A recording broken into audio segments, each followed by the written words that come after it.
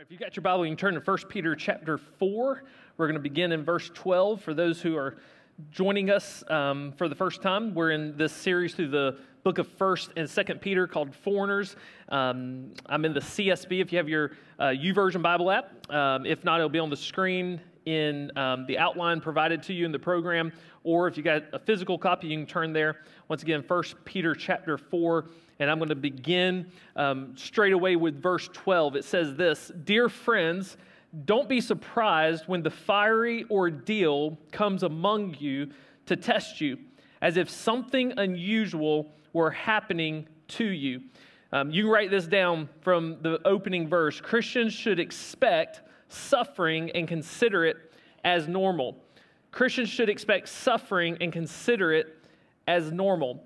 There are a lot of things that can surprise us. Many people have been surprised by many things. In fact, just over the last month, I know several people who have received negative, unexpected health diagnosis that they never expected. It surprised them. It shocked them. In fact, I was preaching at Revolution Church up in Gastonia, North Carolina last week, standing in for a friend of ours, Richard Myers, who in between their two services, God blessed them with a building, and their auditorium's a little bit smaller, and so they had to go to two services when they moved out of the facility they were renting.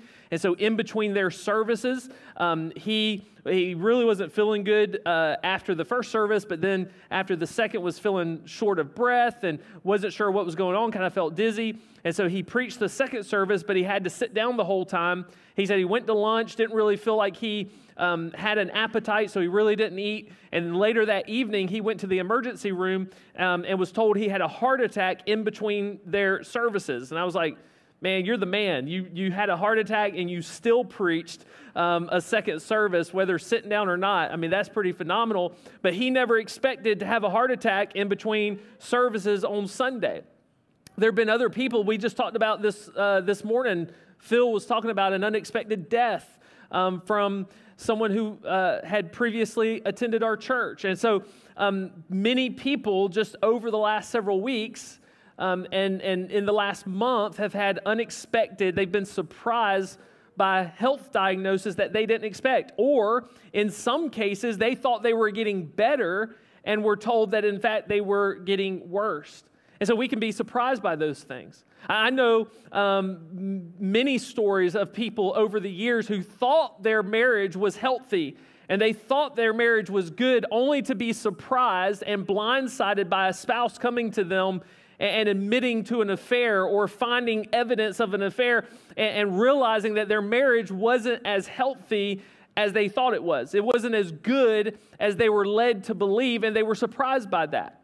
And so all of us can be surprised by the unexpected. When we hosted the We Are Messengers concert, the tour the other on Thursday night, earlier in the day, the lead singer, Darren, got a phone call from his doctor and was told that some of the pain that he's been having in his body suddenly, they did some blood work, and the blood work came back with a poor health diagnosis and telling him that basically it could lead to something catastrophic, and you could see the weight of that weigh on him throughout the day and then even into the concert.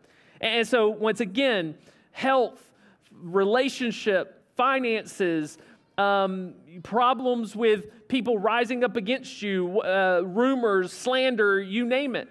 We can all be surprised and blindsided by the unexpected. We think things are going well, and then suddenly they don't go as well as we thought they were. And so here, Peter tells this group of Christians, and once again, they're exiles.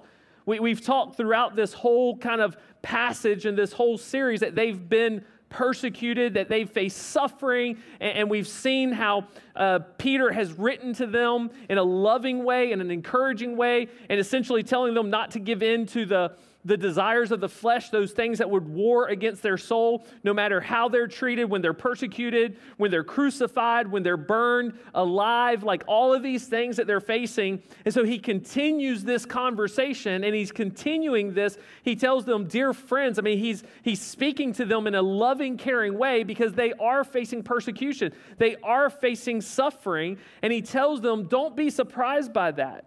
Like, don't be caught off guard as if this is something unusual when this fiery ordeal comes against you.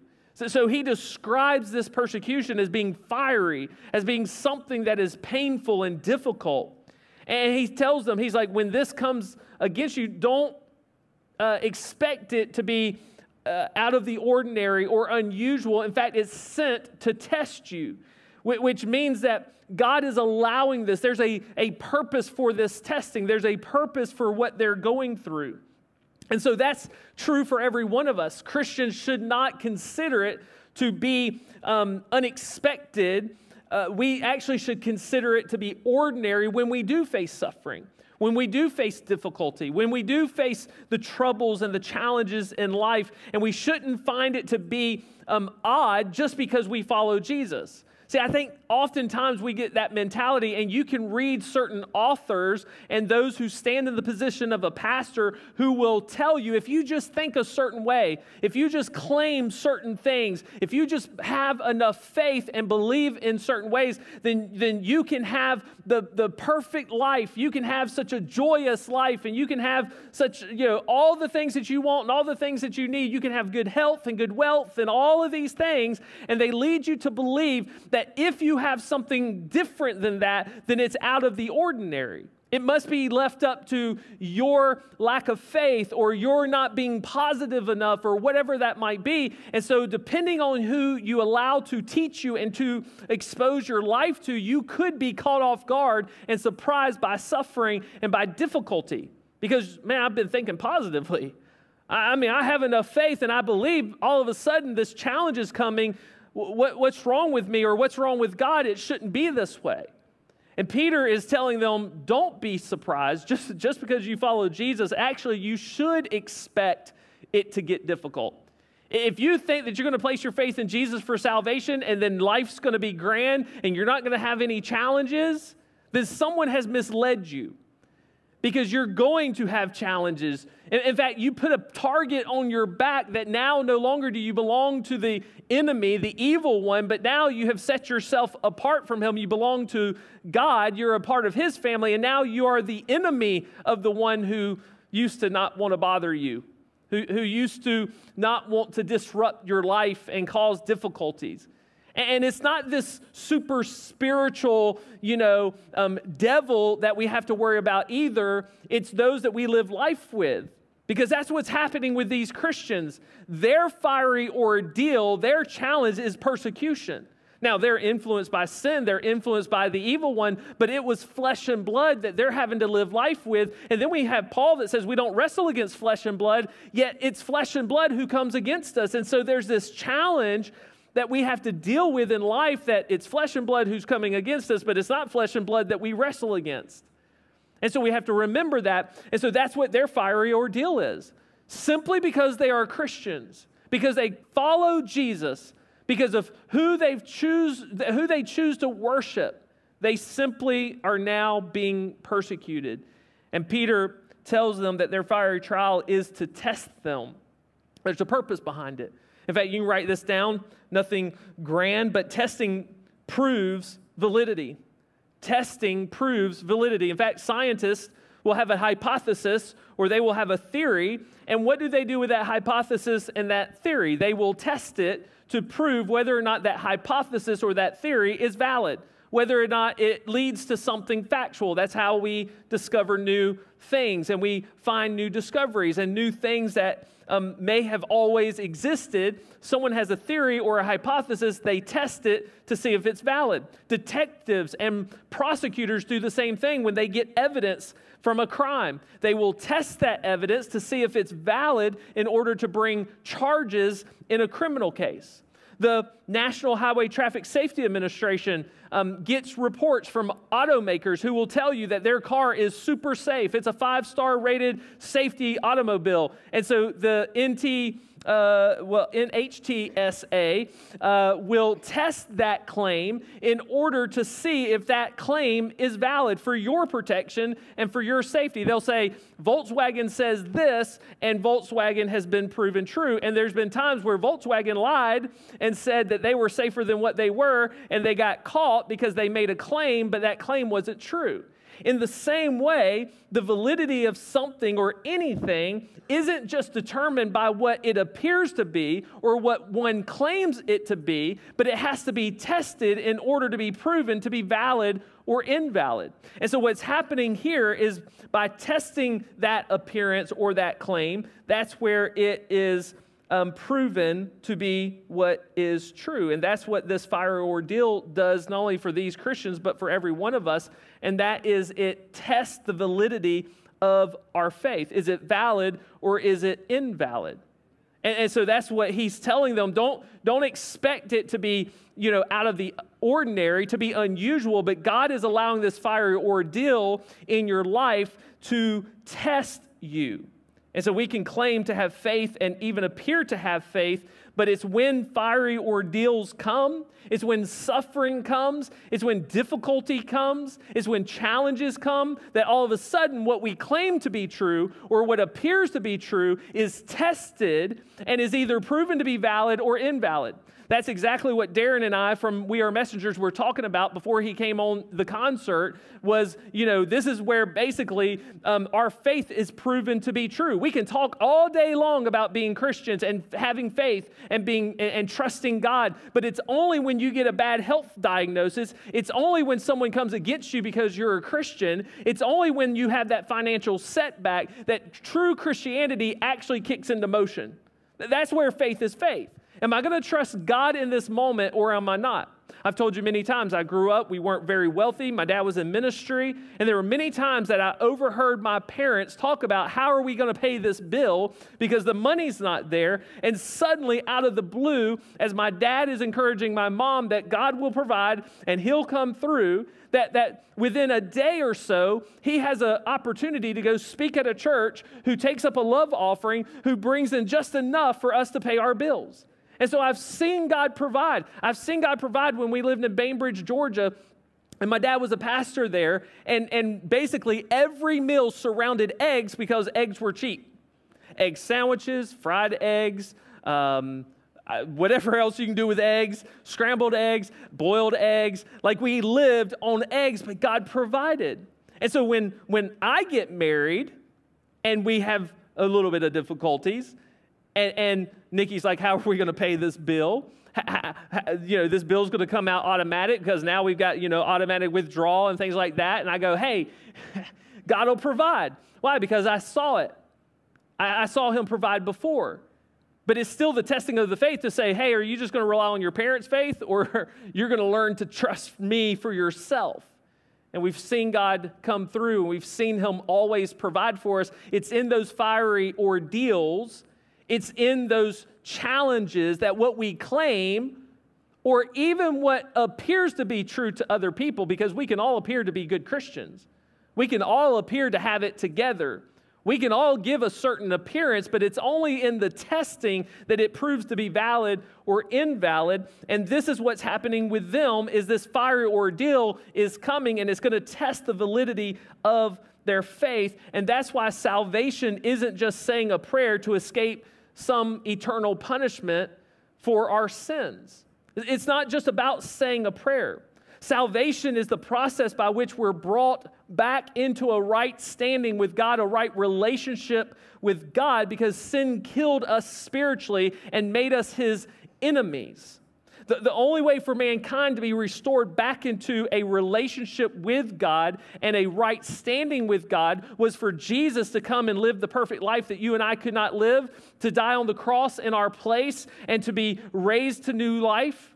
Like that's the only means by which we could be given new life. We could be given forgiveness of our sins. And it's because of that, Philippians 2, verses 9 and 11 tells us this: for this reason, God highly exalted him, didn't just exalt him, but highly exalted him and gave him the name that is above every name, so that at the name of Jesus, every knee will bow in heaven and on earth and under the earth, and every tongue will confess that Jesus Christ is Lord, to the glory of God the Father. See, Jesus didn't just come to be our sacrificial lamb to pay the payment of our sins so that we could no longer be guilty of our sins. Yes, he did that, but he also came, the scripture tells us that he came, and because of what he did on the cross, God elevated him to the highest place, and he has come to be king of our lives. He came to be king of your life, not just Savior, but Savior and King, Savior and Lord.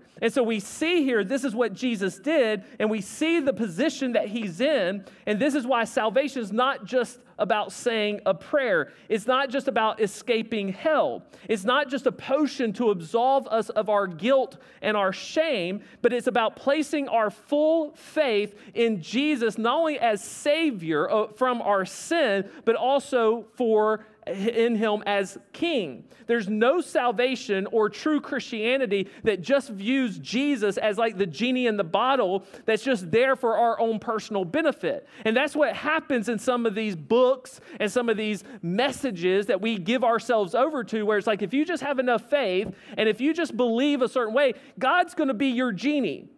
Jesus is going to be your personal servant, and whatever you want and whatever you think and whatever you desire, you'll have, because he's just there to serve you. But no, he's king. There is no true Christianity and there is no true salvation if we just see Jesus as a means to get the benefits and the luxuries of our own lives. See, we not only trust in him for salvation, but we also have to bend our knee in loyal worship of him. So when the fiery ordeal comes, we'll see if we just wanted to get out of hell free card. We'll see if Jesus is just genie. We'll see if he was just there to kind of absolve us of our guilt for our sin, or if he's truly king of our life. If he's truly Lord of our life. And so when that fiery ordeal comes on the Christians, it's going to test to see, are you a genuine follower of Jesus? And so we see this even in our own time. We see this movement of people leaving the faith. We see this movement of even prominent, well-known Christians who profess to be Christians, and all of a sudden now they're disowning their faith, and all of a sudden they're ex-evangelicals and all of these titles. And what we see is maybe their faith has been tested in some way, and maybe there's been some challenge that comes against them. And sometimes that challenge can be simply having to stand up to culture, and a culture that preaches one thing, but a faith that preaches another thing. And somehow we have to live in the tension of both. And now, because culture's saying one thing and I want to be accepted by culture, but my faith says another, somehow I've got to either bridge that or I've got to let one kind of slide, and it's usually the faith. And so what happens is now the faith wasn't as valid because Jesus isn't truly king. I'm not going to do what Jesus calls me to do. I want to do what culture tells me. I want salvation and I want heaven, but I also want culture to accept me and to buy my albums and to buy my books and to watch my TV shows and whatever else I might be involved in. So what we see is this movement away from Christianity because Jesus was just Savior. Jesus was just genie. And so when the testing comes, when culture tests us, when popularity tests us, when the fiery ordeal tests us, it proves whether our faith is valid or invalid. And what Peter is telling this group of Christians is, don't consider the fiery ordeals to be unusual. Like you should expect it to be like normal, that you're going to be tested because you're a follower of Jesus, and that testing is going to prove the validity of your faith, the validity of who Jesus is in your life. Verse 13 and 14 goes on and says, instead, rejoice as you share in the sufferings of Christ, so that you may also rejoice with great joy when his glory is revealed. If you are ridiculed for the name of Christ, you are blessed, because the Spirit of glory and of God rests on you. You write this down. Great suffering will bring great rejoicing. Great suffering will bring great rejoicing. See, we shouldn't be surprised by persecution or suffering, and the good news is for us, we really don't face persecution. Like we may be mocked, we may face some ridicule, but we truly don't face persecution like people around the world do for being Christians. We just don't. We don't have to worry about being thrown in prison. We don't have to worry about losing our life. We don't have to worry about losing our job. And so I use this lightly to say when we face persecution, we can rejoice in that, but we do face suffering, and we do face difficulty. We do face the unexpected, and when that happens, we can rejoice knowing that we are suffering and sharing in the suffering of Christ. As the perfect Son of God, he was ridiculed, he was mocked, he was betrayed, he was ultimately killed because of who he was. And yet, we as sinners, can we really expect any less than what the Son of God experienced and what he dealt with for our behalf? What he dealt with so that we could have life and so that we could have salvation? If Jesus faced that kind of suffering, what do we expect? The health, wealth, and prosperity, culture to love us. Jesus even said because they hated him, they would hate us as well. And so we should expect it to be normal and not unusual. And so we can rejoice in our suffering by knowing that God uses this to help us to continue to be shaped in the likeness and the image of Jesus. So through the difficulty, through the struggle, through the suffering, you can rejoice knowing that God is using it to shape you and to mold you and to conform you into the image of Jesus so that you learn how to reply graciously, so that you learn how to reply in mercy and act in faith rather than in doubt. Romans 5, the last part of 3 and verse 4 says, we also boast in our afflictions because we know that affliction produces endurance. Endurance produces proven character, and proven character produces hope. Affliction produces. Affliction has results when we endure that affliction. When we understand that there is a purpose for the affliction that we face, that it will produce endurance. That we can get through the challenges of life. We can get through the difficulties. We can get through the heartbreak. We can get through the loneliness. Why? Because the affliction produces endurance. And the endurance will produce what? Proven character. And he's going to talk about this in just a second, but then proven character produces that hope that we have of eternal glory. Our suffering will lead us to rejoice with great joy when Jesus' glory is revealed. That glory is his splendor. It's his majesty as well as ours. We're the object of Christ's glory. What brings Christ glory? The fact that we, as wicked sinners, separated from him, his enemies, are brought into salvation, that we are redeemed and made new. This reveals his majesty. This reveals his greatness. Look at Ephesians 5:25 through 27, where he's talking to husbands and how husbands should love their wives. It says, husbands, love your wives just as Christ loved the church. So if you're a follower of Jesus, you're considered the church. He gave himself for her to make her holy, cleansing her with the washing of water by the word. He did this to present the church to himself in splendor, without spot or wrinkle or anything like that, but holy and blameless. So he has brought you to himself. He has cleansed you. He has made you new. He has made you without spot or wrinkle so that he can present you to himself in such a way.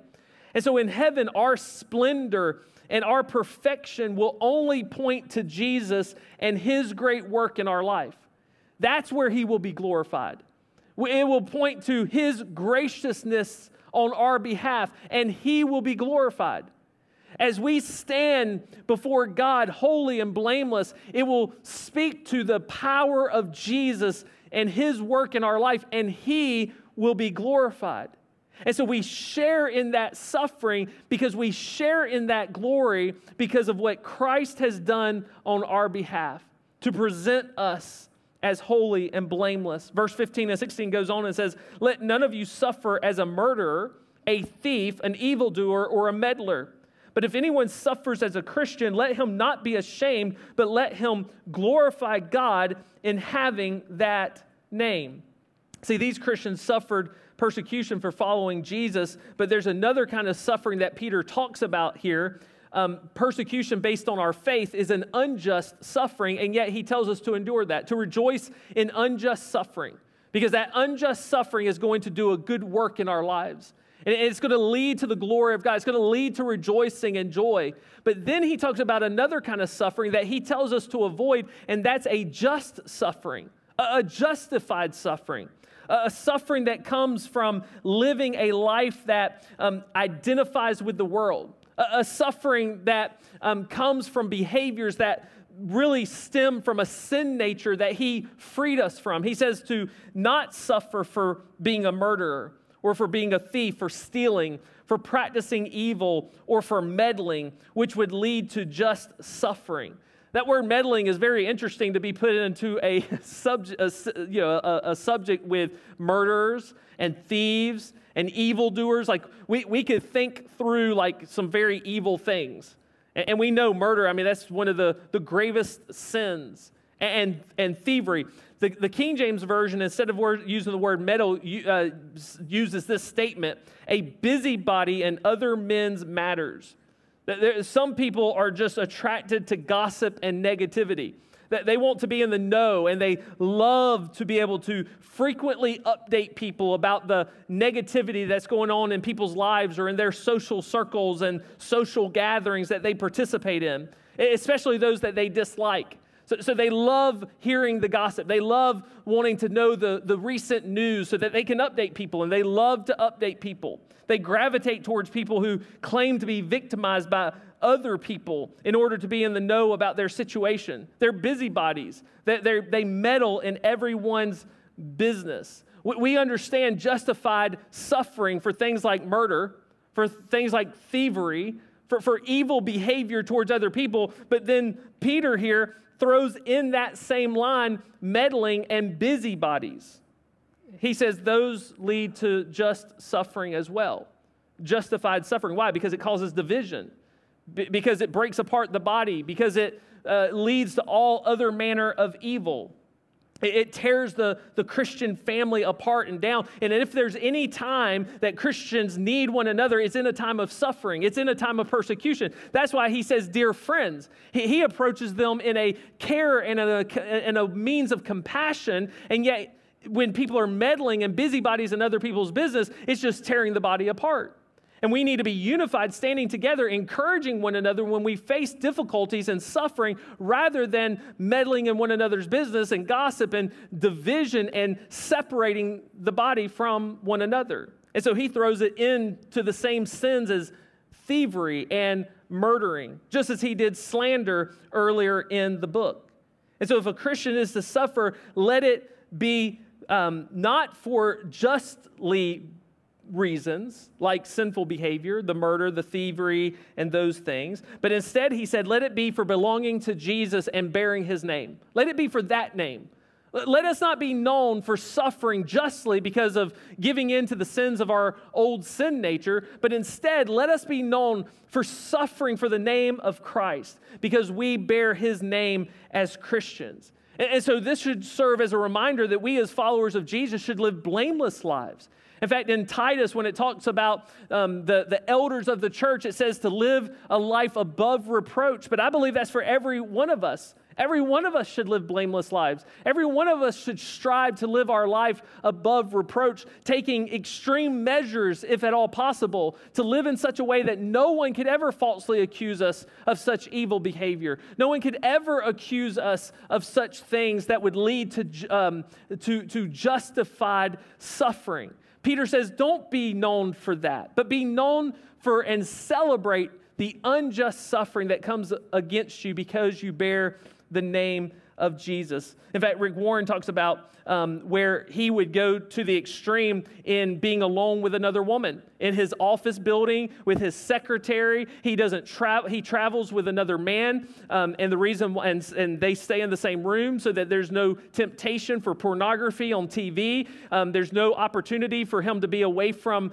his wife and his family, and to be alone and to be propositioned by someone and to give in to that temptation because he's got another staff man with him. And so that's a decision he makes. That's something he chooses to do. He said he doesn't even get in the same elevator in the office building with his secretary. And everybody kind of gets quiet. He's like, yeah, I know. Sounds extreme, doesn't it? But no one can ever accuse me of doing something inappropriately, sexually, or in word or in deed, because I go to the extreme to protect myself. I go to the extreme to protect my reputation and my name. And so it's no different for you and for me. When it comes to the behaviors that align with our old sin nature, we should go to the extreme so that we're not known or we can't be accused, so that we might suffer for something that is justified, but we only suffer for bearing the name of Christ. Where people might ridicule and say, Nick's kind of extreme. Pastor Rick Warren's kind of extreme. He won't even get in the elevator with his secretary. That's kind of extreme. Yet no one can ever accuse him, and the only suffering that he faces would be called extreme because he wants to represent Christ in an honorable way. Verse 19 then says, as we prepare to close, so then, let those who suffer according to God's will entrust themselves to a faithful Creator while doing what is good. And actually, I missed a whole part, but that's okay. Let me go back up, because I got about 5 minutes. Let me not skip. Verse 17, 18. For the time has come for judgment to begin with God's household, and if it begins with us, what will the outcome be for those who disobey the gospel of God? And if a righteous person is saved with difficulty, what will become of the ungodly and the sinner? The reality is God will discipline those that he loves, those who are his children. They're warning not to suffer justly for things like evil behavior, meddling, murders, thieves. And then he says that judgment is coming, and he's going to start with his people. He's going to start with his church. He did that in the Old Testament. And he says, if we face that discipline and if we face that judgment, what about those who disobey the gospel? And the reality is you will face the chastisement, the discipline of a loving Father who loves you and wants you to live your life in the image of Christ. We will face that discipline. We will stand before God one day and give an account for our lives in a great judgment. And it sounds like from Scripture, he's going to start with his people. He's going to start with the church. Why? Because we bear his name. And if that is the case, and if we stand before an all-holy God to give an account for our life, what about those who disobey the gospel? What about those who rebel against the gospel? What about those who persecute the Christians? What about those who shake their hand in God's face and continue to live according to their own sinful desires? What will happen to them? Well, Romans 2, verses 6 through 11 answer that. It says, answers that for us. It says, he will repay each one according to his works. Eternal life to those who, by persistence in doing good, seek glory, honor, and immortality. But wrath and anger to those who are self-seeking and disobey the truth while obeying unrighteousness. There will be affliction and distress for every human being who does evil, first to the Jew and also to the Greek. But glory, honor, and peace for everyone who does what is good, first to the Jew and also to the Greek. For there is no favoritism with God. See, because of Jesus, even as Christians, as we face judgment and we stand before God, we can do so confidently because the work of Jesus and what he did to provide our salvation is credited to us. His righteousness is credited to us. It's not by our own works that we receive eternal life and immortality and we receive those good things, but it's because of Christ. And so we can be confident as we stand before God. Yes, I might have to give an account to my life, but when it's all said and done, what will speak for me is the death of Christ and the resurrection of Christ on my behalf. But he said, for those who rebel, for those who disobey, it will be wrath and anger. It will be affliction and distress. It will be eternal separation from God and an eternity in hell. We don't have to fear that, but those who rebel and disobey God do. First, I don't want that to be anyone here. Every one of us can stand and be in right standing with God. We can be seen as the righteousness of God, declared the righteousness of God because of what Christ has done for us. That can be you today. If you've never placed your faith in Christ for salvation, today could be that day of salvation. Today could be that day of redemption. Today could be that day of rejoicing for you that when you stand before God, what Christ did on your behalf will be accredited to you. But for the rest of us, we don't have to fear. We don't have to fear persecution. We don't have to fear suffering because we share in the sufferings of Christ. And He will be glorified and we will share in that glory because we are the objects of His glory. We have been redeemed by Him. And then we get to verse 19 that says, so then let those who suffer according to God's will entrust themselves to a faithful Creator while doing what is good. The final thing you can write down is this: in suffering, trust God's faithfulness and continue to do good. In your suffering, no matter what you're facing, no matter what you're enduring, no matter what you're going through, you can trust that God will sustain you, that He will hold you up. And despite your treatment, despite your health, despite the opposition, despite the challenges, whatever you're facing, we can continue to do good works. You might be hated by your family. You might be hated in the workplace, but you can continue to do good works. Why? Because you are entrusting yourself to a faithful Creator.